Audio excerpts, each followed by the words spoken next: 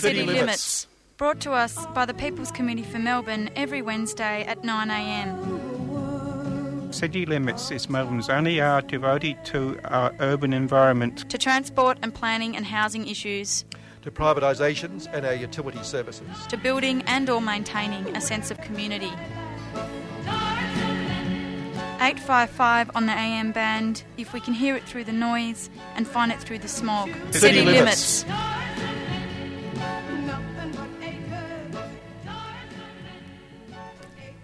Okay, City Limits on the air, and I don't think is my mic on? I can't hear myself in the headphones. Oh, yeah, it is. Okay. There you go, how about that? A bit louder, yeah, okay, I can hear myself now, Yep. which is not necessarily a good thing. But anyway, City Limits, it's the 5th Wednesday of the month, isn't it? It is indeed. Yes. And Meg Kimber over there, who's the other voice, I'm Kevin Healy, and Meg, you've teed up a couple of guests today. Yes, I'll I pause some tea while you tell all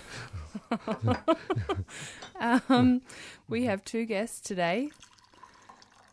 And one of them is Ben Rossiter from Victoria Walks. He's the executive officer there and also the vice president of the International Federation of Pedestrians.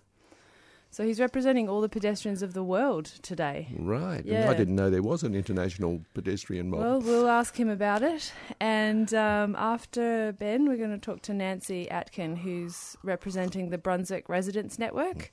Which recently had some community forums about pedestrian safety in Moreland, which apparently is the second most deadly council area for pedestrians And bikes. and bicyclists And cyclists, in fact, yeah. rather than bikes. Both, I suppose. They go together, don't they, cyclists and bikes? It does rather, Yeah. Anyway, good. We'll Yeah. catch up with all that, and we might even play a couple of walk songs or a walk song, but we'll see how we go. Yeah, as some opposed classic to walking the songs. classic work song or Yeah. something from years ago. Speaking of, we should mention in about a minute we're going to cross to the iMart and get an update. 3CR getting updates all the time, and I think this has shown what a critical role 3CR can play in getting this stuff out, because Yes. in the mainstream media it's just been lie after lie. Yes.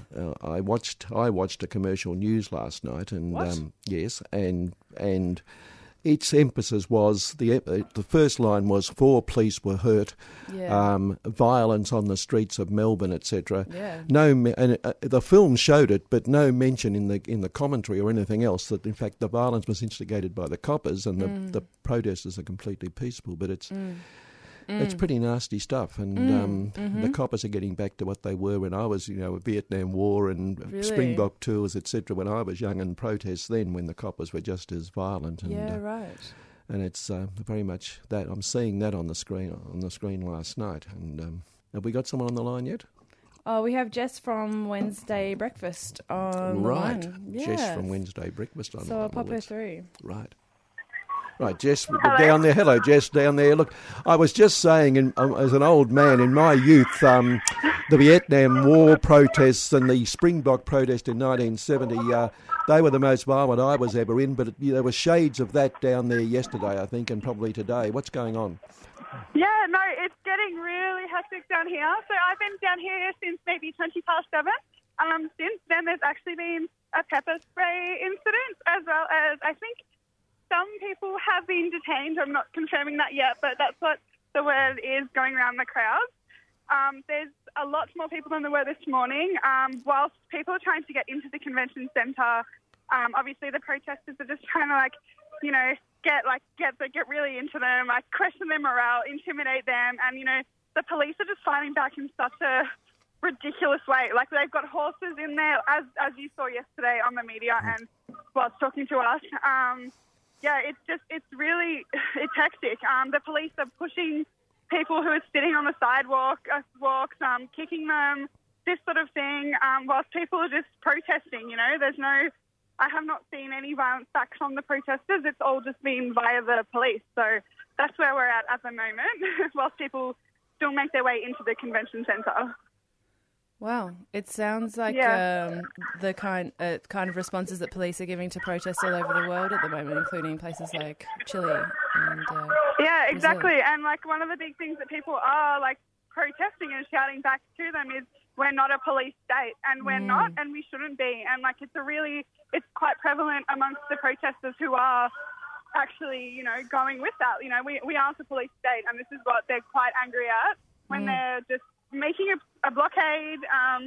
You know, they're not physically harming the people going into the convention centre, not what Jemima's seen here this morning. But yeah, so it's really quite frightening. This of course proves the theory that in any given society, the structures of that society, from the law to everything else, the parliament itself, are structured to preserve the status quo, which in our society is capitalism. And I think what we're seeing is that the police's role is to protect capitalism. It's as simple as that. Yeah, it's exactly right. And it's like a complete chain, as capitalism is, and it's stemming from the systematic capitalist, you know, theory that, you know, the police are there to protect that. And when the people aren't happy, as we are not now, the police get into action. And it's like you can really, I think, but one of the great things from this, I think, is that, you know, as bad as it is, the police, you know, firing up even more so as yesterday, it is probably frightening for this system to see that the people are rising up against these big capitalist machines that are, you know, don't care about our earth, our people, or anything that we're fighting for. And, you know, it's great to see, but also at the same time, it's like, it's just quite saddening to see this capitalist clog in work still. So, yeah. Yeah, were you going to say something? No. Okay.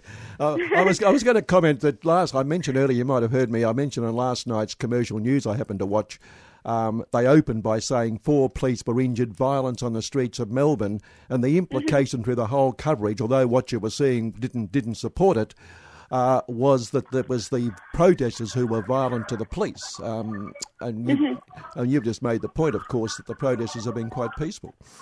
Yeah, no, from what I can't vouch for yesterday or what's happened in previous times, because I was not there, but today when I've seen it, like, protesters will obviously, like, be not in their face, you know, as protesters do, like, chanting their chants, all that sort of thing, but, like, from what I've seen, it's, like, police pushing people out of the way, not even giving them a chance. Like, you know, there were protesters coming down Clarendon Street to the convention centre maybe about 10 minutes ago, and that's when the police started to get a bit more fired up. And, you know, a girl came up to me with, like, a scratch on her arm and, like, this sort of thing, and you could see that, like, you know, the protesters weren't kicking back or starting on or provoking it first. It's just it's like they're not even using it as a last resort. It's just like pushing them out of the way straight away sort of thing. It's like, it's just not on, really. It's 2019 sort of thing.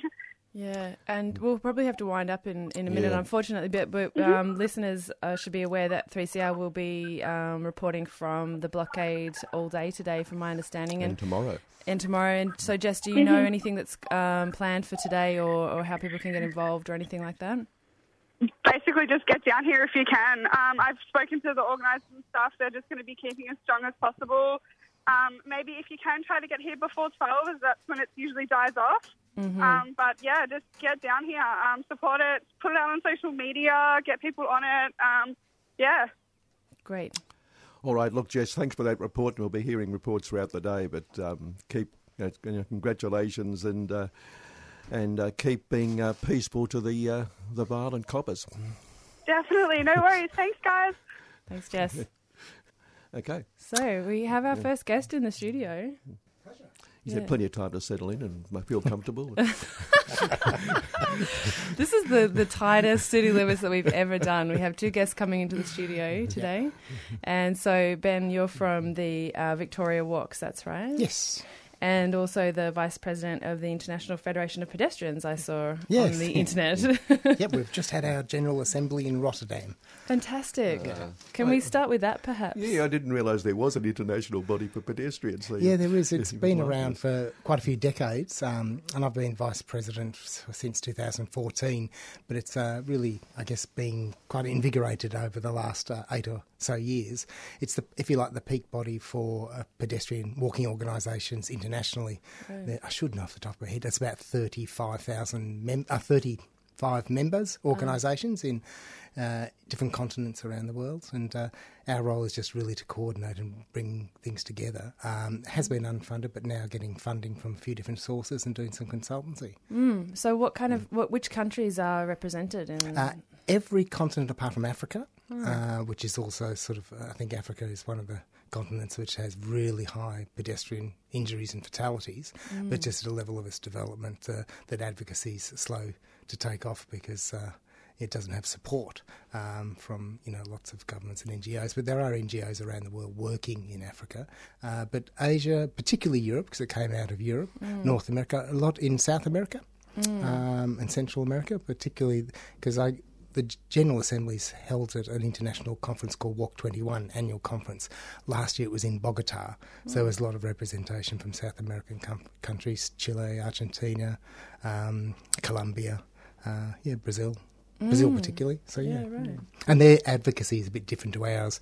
Advocacy in walking around in sort of European and Australian countries, Australian and sort of North American is a lot around policy, with governments at a high level, but there its advocacy is a lot about really on the streets fighting against traffic, like, cars not stopping at crossings and taking direct action, where ours is a lot more around policy and health promotion. What sort of direct action do they take? Do they sort of get out on the road and stop the traffic or something? Yeah, that's that sort of thing. I forget, there's a guy who started a movement about 5 years ago who dresses up, I forget his name, but like a superhero, and gets out and sort of, puts his, covered mask and stops in front of traffic and really that sort of stuff. So Superped. Yeah, it's I forget his name, but it's kind of something like that. And he really has started a bit of a movement and does really great things, really just throwing yourself in front of when cars don't stop at zebras or creep over the zebra crossing and stuff. So yeah, that's one of the questions that I had for you after looking at the Victoria Walks website, because there was a mention of driver entitlement, which is a really interesting concept. I remember being in Portland in Oregon in the United States, and the culture there, it's unspoken, but cars always stop for pedestrians. If you're on the side of the road, even if there's no crossing, or even if the lights are green for a car to go, often they will stop. And it was very confusing as an Australian who's used to always, as a pedestrian, giving way to cars. It just goes to show that the whole idea of that cars have automatic right of way is very cultural. And not it's cultural, isn't it? We have a very aggressive driving culture. For cyclists and walkers. It's very aggressive towards them.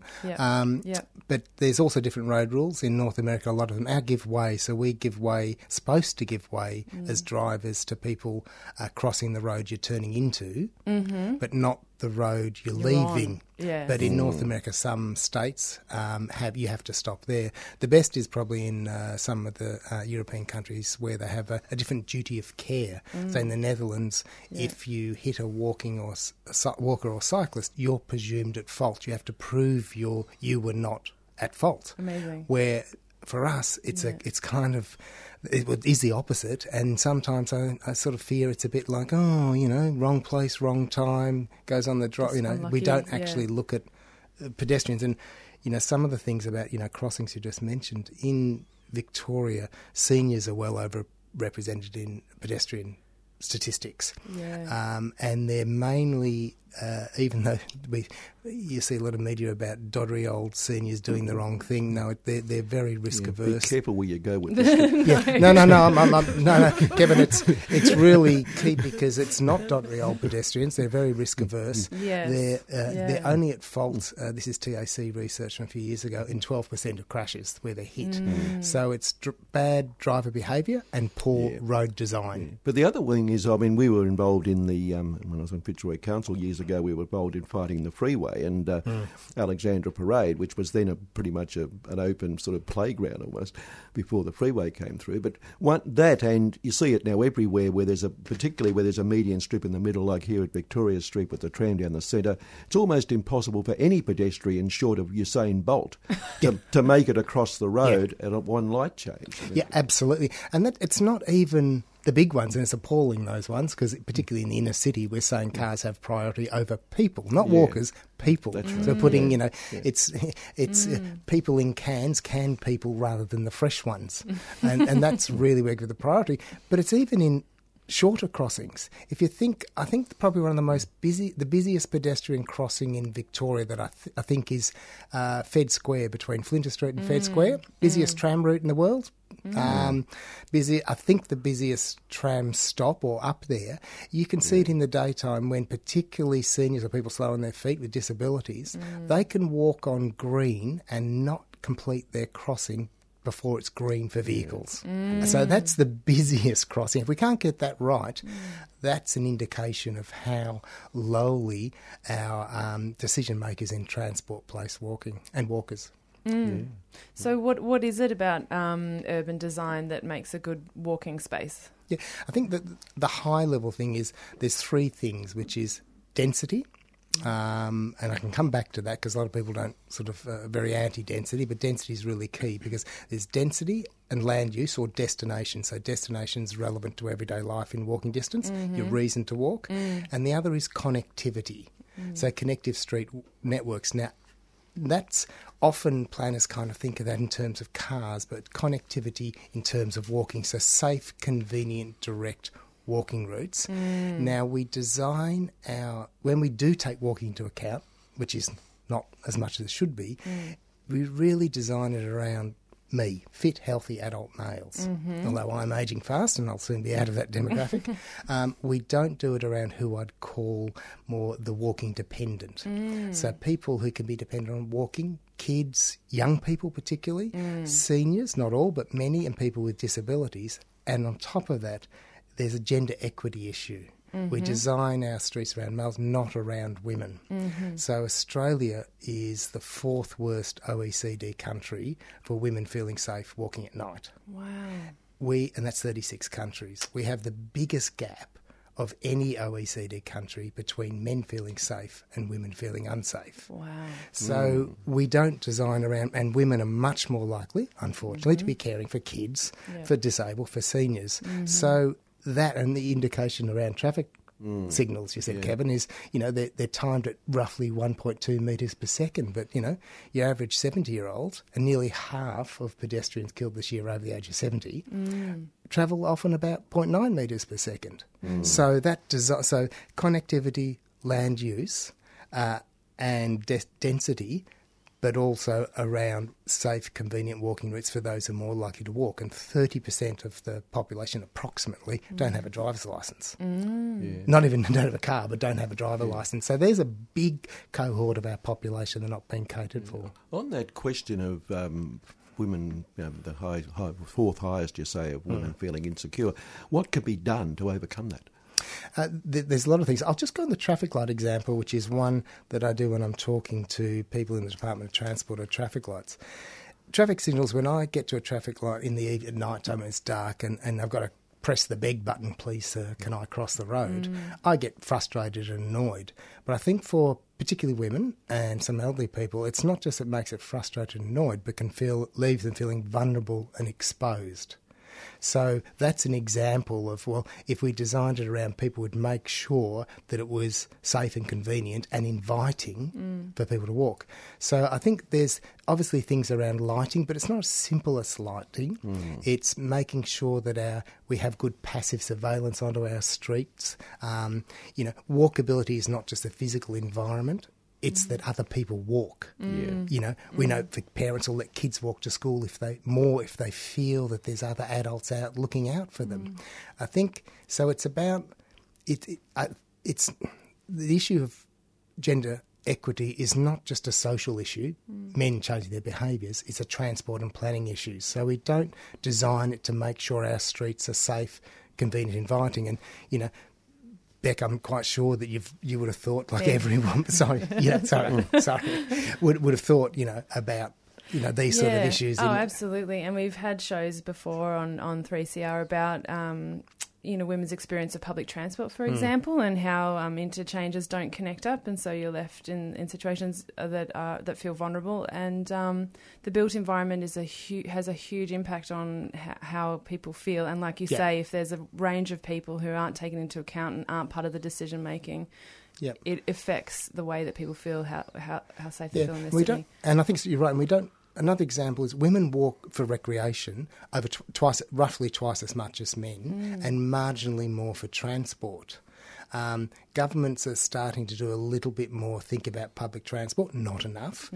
Family violence has been really big push of the current government, but not around public space. Yep. It's just nearly completely off the agenda. And in terms of recreation, our state sport and recreation Victoria doesn't really fund walking, even though it's the most popular physical activity, particularly for women. Yeah. We've got a reasonable social media following. Our Facebook's about 75,000 or so people. Vast majority are women. So our female staff have started a Facebook group, Women Who Walk, around just for women to celebrate places they walk, but also have those discussions around, what is important to them and how they can, be assisted, facilitated to walk around things like design. Coming back to the factor of crossings, is and you say that one of the things that has to happen is that people have to have safe and convenient walking routes. Is it possible, and have you seen in some cities that walking routes take traffic out of it basically as much as possible, and reroute traffic so that there are pedestrian routes that are that just don't encounter cars? First thing I'd say is one of the things we don't do well, and I sort of say, walking is really significant to our transport system. 1 in 6 of Melbourne's transport trips are done entirely on foot, not just to public transport. So when I say safe, convenient routes, it'd be like to train stations, public transport, shops, key shops. It's really important, it's where state government should be funding routes, so you know that there's a 15-minute walking route you can get safe, conveniently and direct to public transport. Because a large proportion of people who drive to train stations, I think it's about a third live within 800 metres as a crow flies, not direct. So there's an opportunity there. Just getting back from the walking conference in Rotterdam and looking at Rotterdam Station, Utrecht, Amsterdam, which is not so good for walking, but Utrecht and Rotterdam, where from the train stations it's just got a pedestrian boulevard. You come out, it's really safe, it's really direct. They've been reducing the number of vehicles coming into the city, separating walking and cycling, which is really key. Not combining. Amsterdam's pretty crap for that. They're just totally cycling orientated. And there's bikes everywhere. Yeah. And just your listeners know I rode my bike here. I'm not anti-bike, but it's really about separating walking and cycling. But taking for everybody's sake, it makes it faster for cyclists and more efficient. Yeah, you want to get there. When I go to work, I want to get there as quick as I can. Yeah. So definitely cities in Europe have been doing things like lowering speeds in high pedestrian areas and residential areas, like 30 k's the default just about, nearly, in most cities of Netherlands. So really, and lots of cities in Europe, but it's really about making sure that they do to those key destinations. They do a lot better than us. We're still way too car focused. CBD is an example. The City Council's doing some good things and planning to do good things with its integrated transport strategy, just released, but the state government hasn't yet indicated they'll come to the party. That's right, and the Herald Sun keeps interviewing motorists saying this is terrible, we're losing our rights here. Yeah, that's that entitlement stuff and rights. And, yes, that's right. in the CBD, 43% of vehicles coming into the CBD don't even stop. They're just driving They're through. just driving through. Where European cities, they would stop that. I'll give you an example. Utrecht, it was really interesting. There was a canal turned into a 4-lane highway about 40 years ago, and about 10 years ago returned it to a canal. They also had, in between the old city and a major destination, they had a really big multi-storey private car park. They worked with the owners to move the car park the other side of the big building that people came to. So it meant that people didn't need to drive into the city. Yeah. For cyclists, they've got a 13,000 underground multi-storey bike park. Wow.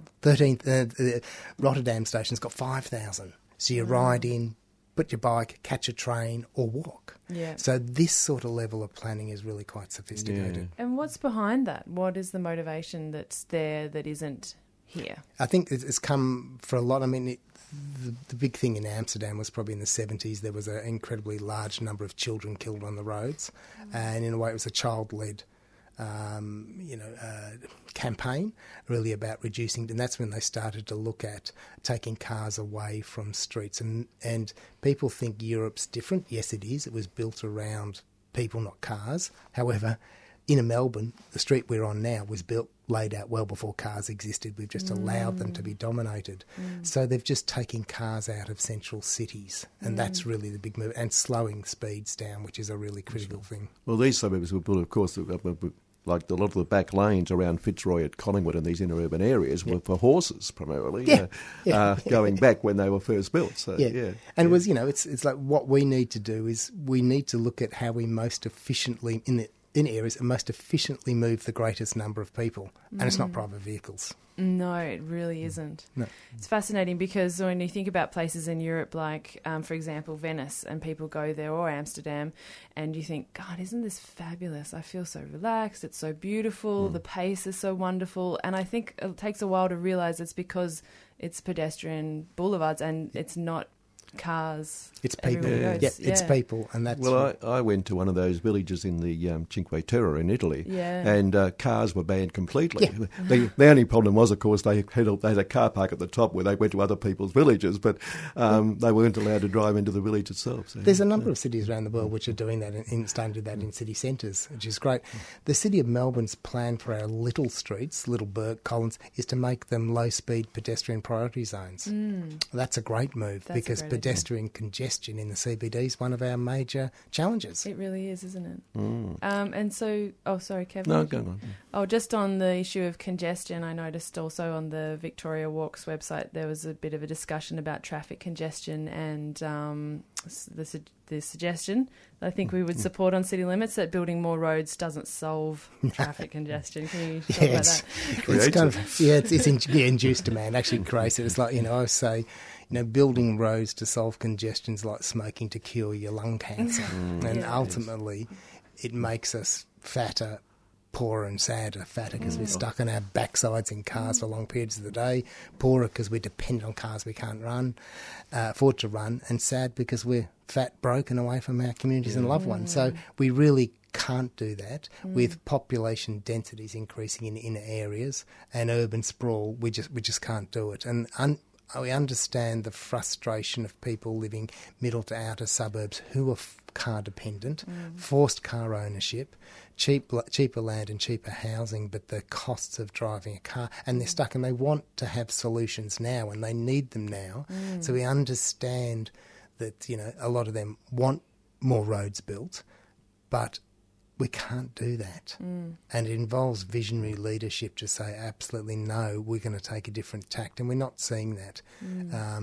We do see that a lot more in Europe. There's a lot more, although Victoria Walks is not a climate change environmental group, we do see that climate change, and that's about, sustainable development goals, is really key in a lot of European cities and some South American, that it's driving a lot of their public policy around transport infrastructure, transport and planning investment in a way we don't. We tend to bury our head in the sand to those things.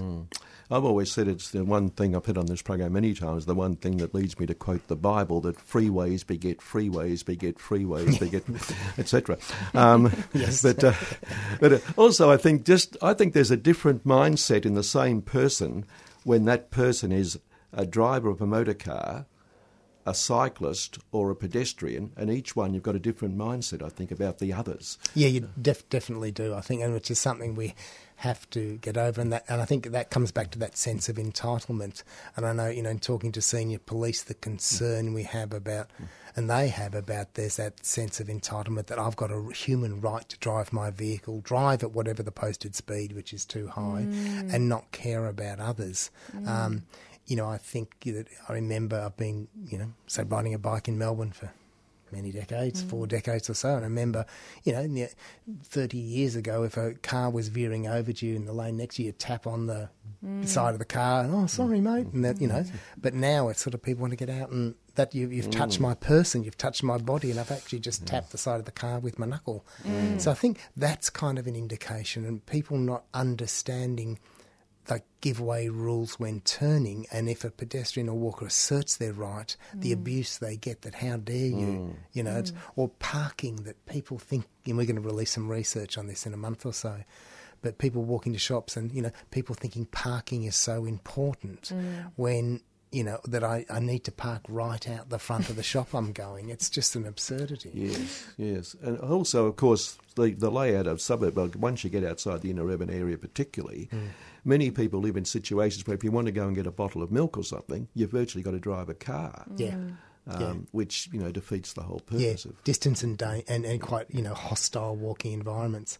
And I think, it's prior to the Second World War, Melbourne was laid out around really public transport, the train network. If you think of the stations in the inner to middle areas, they had shops and services around. So, people who walk, cycle, public transport tend to go to shops more frequently and stay longer than those who drive. And some research is showing some of them even spend more over a longer period of time, because that's the type of inner city living that we traditionally designed our suburbs, that often when you're going home you might have gone to the butcher or the baker or the dairy. So, but with increasing density, I think there's an opportunity for some of that to return. I'll give an example. Now, whether you eat meat or not doesn't matter. It's just an indicator. Butchers have been disappearing off the landscape because supermarkets, and so butchers, as a trade, have been sort of slowly disappearing. But I noticed a couple of years ago in Clifton Hill, a butcher returned because you've got density. There's a chance, and it's a bit of a boutique one, but those sort of everyday shopping food can return, or the small IGAs rather than the big supermarket. But they only happen in areas with a level of density. Because there's a kind of a village organisation in a way, and I think some of the best sort of functioning suburbs for pedestrians are the ones in the inner city area of Melbourne, which basically have everything you need in you can be in a walkable distance. Which is what they say about designing cities that are good for walking. Yeah, Is that right? I think so. I mean, I'm lucky enough, just through good luck and good fortune, live in sort of southern Northcote, and I've got kids at primary school and that sort of thing. But one left at primary school, high school. But we've survived without a car for 14 years, and not particularly because any big environmental choice. It's just life's easier. And so there's an equity issue for us too, that we have a better quality of life because we don't need to run a car. And I think that's important, that other people across Melbourne should have the same benefits. My kids will grow up being able to walk around the neighbourhood and learn how to engage with people, with strangers, and find their place in the world because they can negotiate public space. We have better holidays because we don't own a car. Because you get $12,000 a year, the average car costs. We don't have that. So we can have better holidays. There's an inequity about inner city living. That's right. Compared to the areas that I'm are sure badly... your push bike and my push bike are much less costly to run every year. That's right. Yeah, so you were saying? No, I was just checking the time. And did you have any other... I'm just going to make a point that there was an article in The Age a couple of weeks ago which says that stock picker with Airlie Funds Management... and I've got the wrong glasses, have I? No, I've got the right glasses now. Emma Fisher says, and she says infrastructure boom is an economic fissure because big companies aren't making anything out of it other than Transurban, interestingly enough. But it seems, you've got these people investing who think you only invest in infrastructure if it makes a profit. Now, this is a real problem for things like bike paths or walking paths, I would have thought, because they don't necessarily make a massive profit. Not to individual investors, but they do make a profit to government if you think holistically around the economic benefits in terms of health, environment, social and mental health, transport costs, all these sort of things. It does so. Health costs are massive, but mental health costs as well from social connected communities and those sort of things. But one of the challenges we've got is how our economic processes of government and Treasury work against walking. So walking doesn't tend to get funded, and one of the reasons they don't collect data on walking. So when they do transport planning, you input the various data and it spits out your response. But if you're not putting in walking data, you're not part of that response. So there's some major challenges, economic processes that really work against walking. Yeah. And sorry. No. No, I imagine that's a big part of what Victoria Walks does, and is it something that people can get involved in? Input into policy and high level. We're an evidence-based organisation. There's a lot of research. I'd encourage people, one, just to connect and see what we do. We'd also encourage people to get involved locally. Is the most important thing. So if your council is wanting to do things like take out some parking around the shops or invest in walking or cycling, if that's your bent, really to get involved and support them. Too often, I think, and some councils are doing some really good things, but there are the motoring lobby. People owning cars are very loud. Traders are often their own worst enemy in fighting against walking and cycling. So I think, get involved in your local community to slow speeds, to invest in walking and cycling, and support your council. When they're doing something good, give them congrats, because they need it to keep it going. So encourage them to get involved locally. But you can look at our website, victoriawalks.org.au, to have a look. The other thing is, if you're into recreational walking, check out our walking map site, which is walkingmaps.com.au, and that's just got great walks, particularly in Victoria, with photos, points of interest. Long weekend coming up. Get out and about. That's a good segue for our next guest as well, who's coming from the Brunswick Residents Network and talking about Moreland City Council and pedestrian safety. So yeah, all right. Well, we could play a walking song. Track 2. Yeah, Moreland's. Loneliness can do since I've been away. I have loved you more each day, walking back to happiness.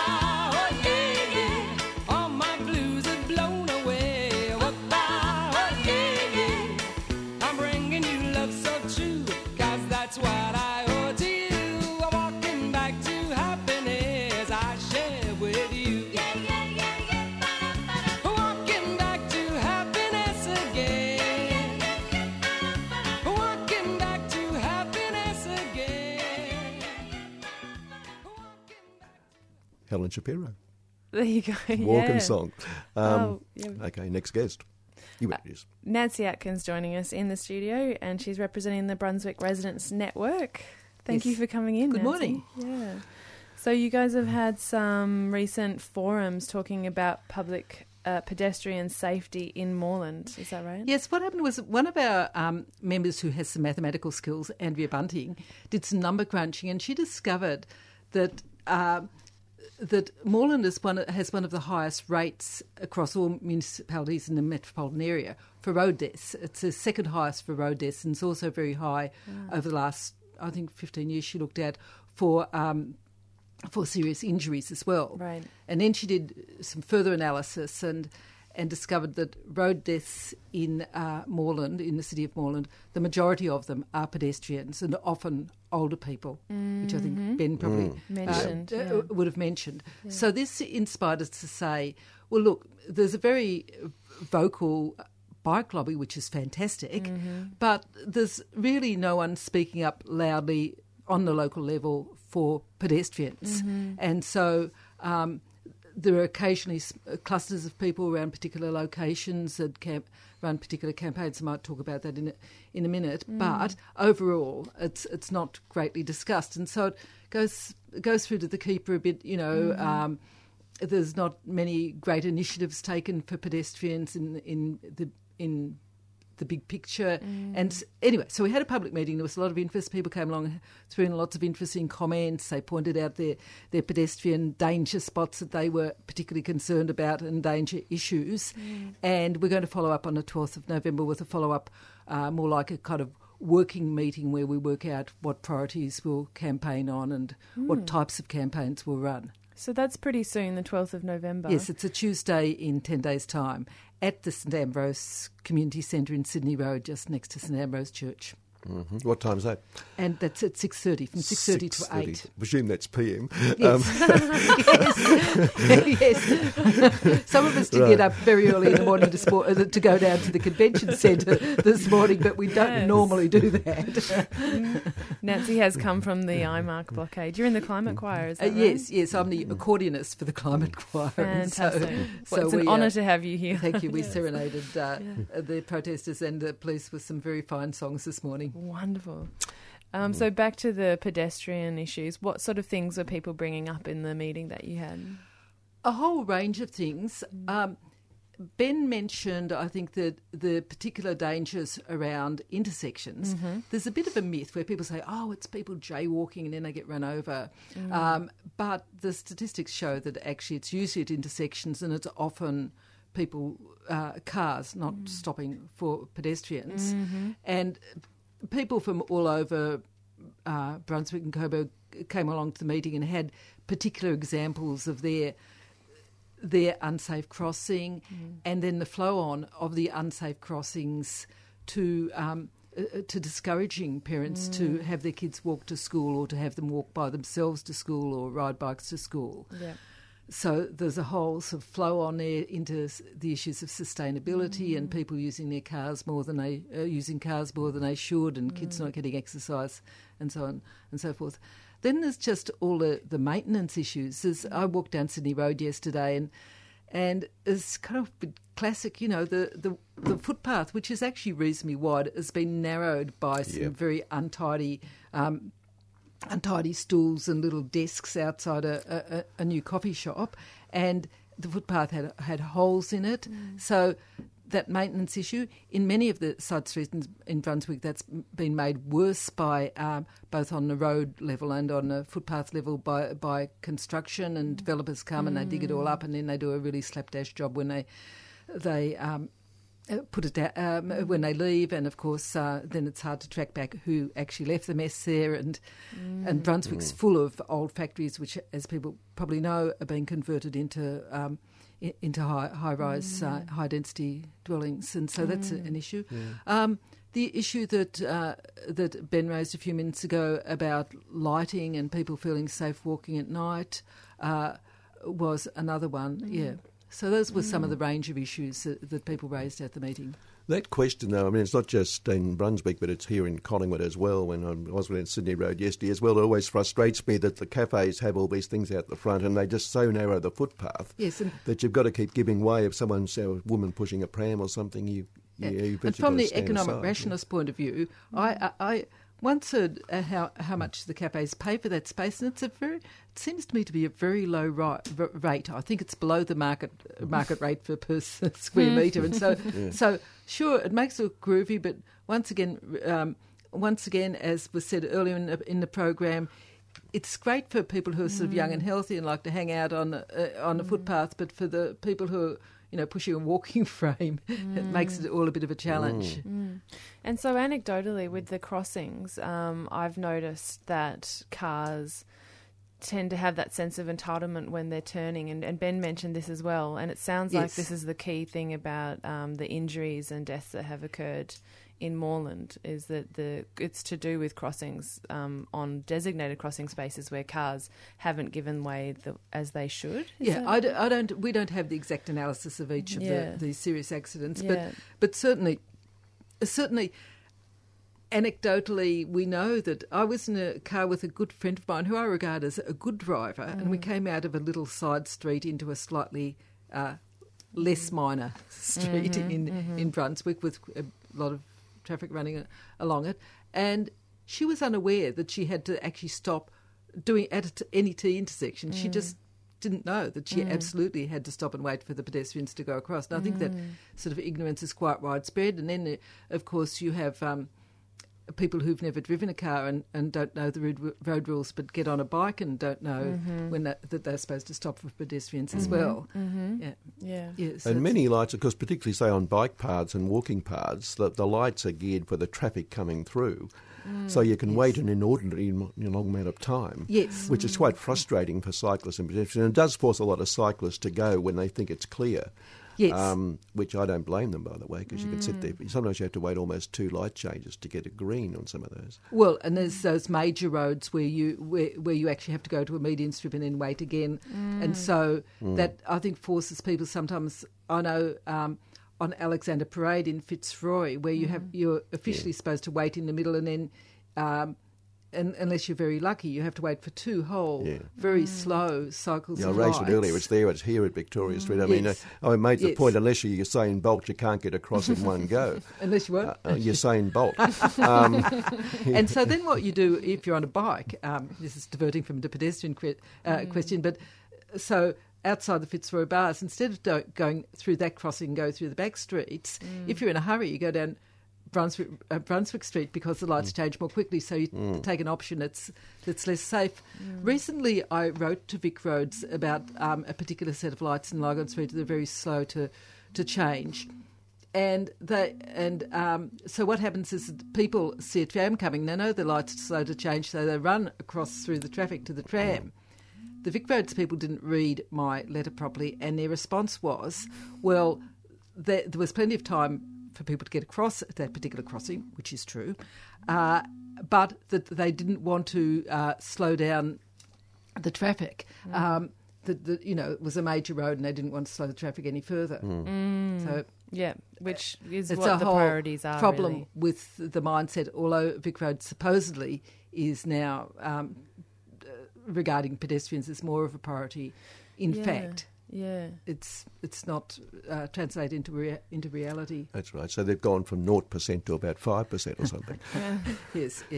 And so what are some of the ideas that you think are on the cards in terms of what's going to happen next for the Brunswick residents group to take to the council? Well, Well, that's what we're going to discuss at our next meeting. So, the question is, there are some local initiatives that would... We had some of the people who'd run or were running very powerful local campaigns.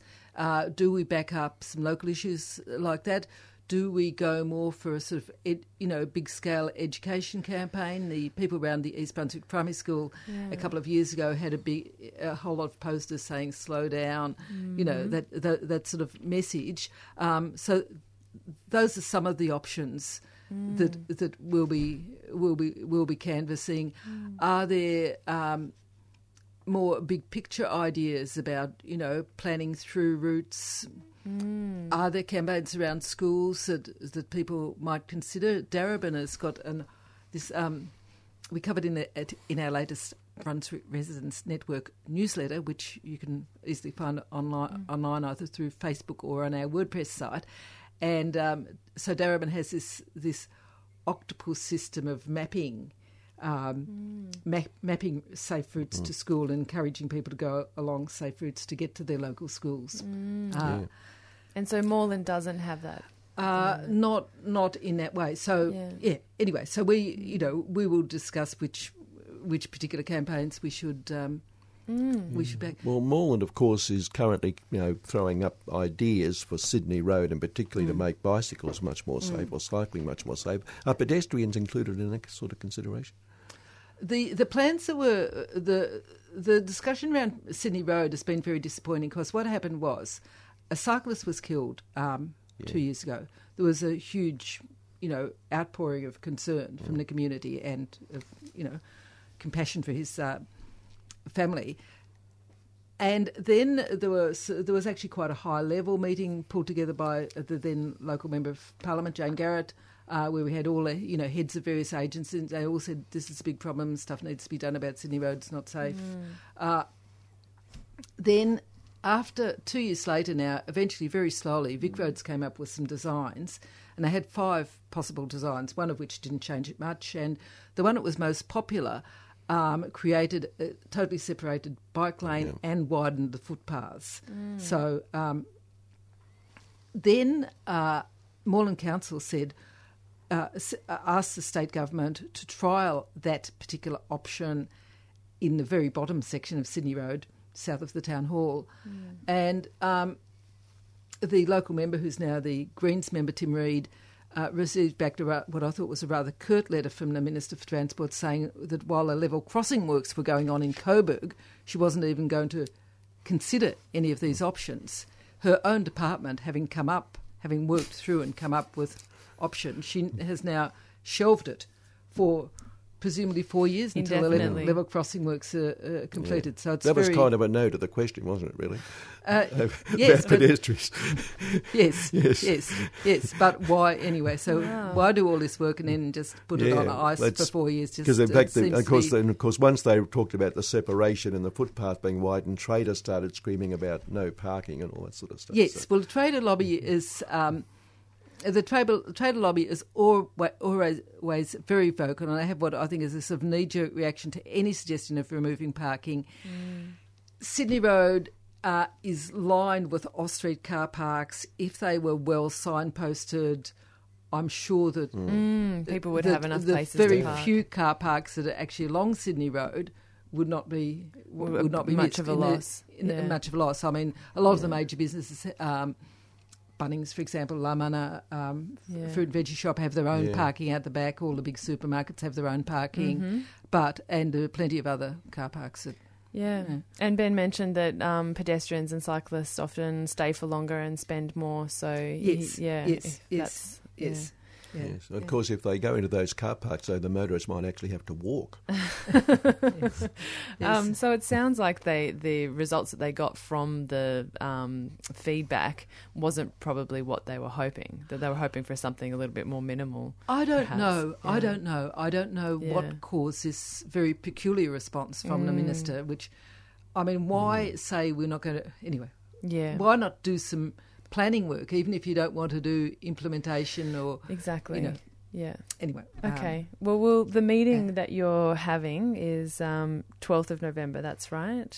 Yes. At 6:30 at night. Yeah. At St Ambrose. At St Ambrose Community Centre in Sydney Road, just up from the town hall. Wonderful. So people can get involved in that way and have a say. Yes, great. If there's any, Brunswick, Coburg area residents, there have been some fabulous groups that have been very successful, and unfortunately or fortunately, it's often the squeaky wheel that gets things done. There's going to be a new bridge just behind Ceres so that kids can go safely from the western part of Northcote across the bridge to Brunswick East Primary School, which is their nearest local school. Great. And that was done basically by a group of mums from the school who were really good community organisers. They got a petition, they did a survey, they've got 2 councils, Darebin and Moreland, to agree to put in a quite large amount of money to build a bridge. So that's been terrific. That just makes so much sense, doesn't it? I mean, it's something that seems so logical. Yes, it'd be fabulous for pedestrians and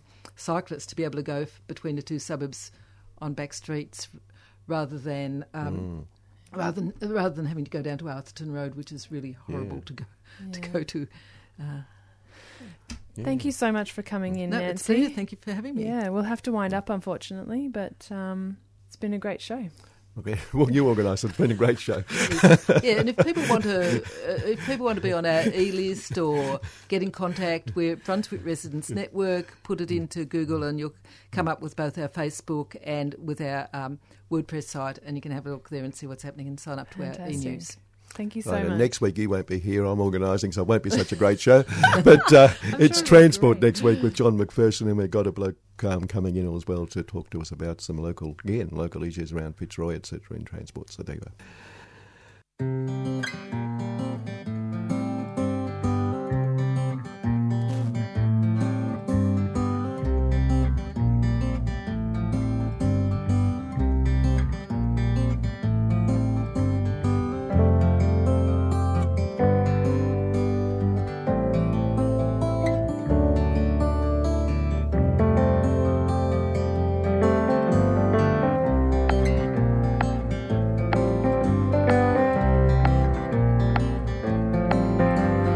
Walking down Smith Street, me and my mind. I feel like I've known it quite a long time. Some things have changed, yeah, but so much is the same. It's still got the soul I loved the first time I came.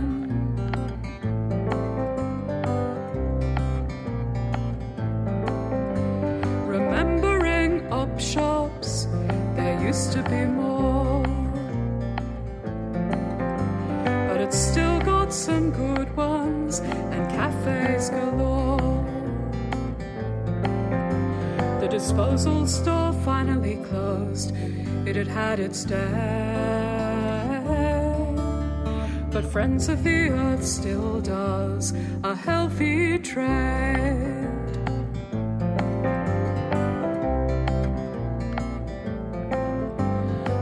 There's been some problems over the years, but mostly people seem to live and let live. I'm gonna stand outside of Safeway, taking a slice of life, watch the world go by.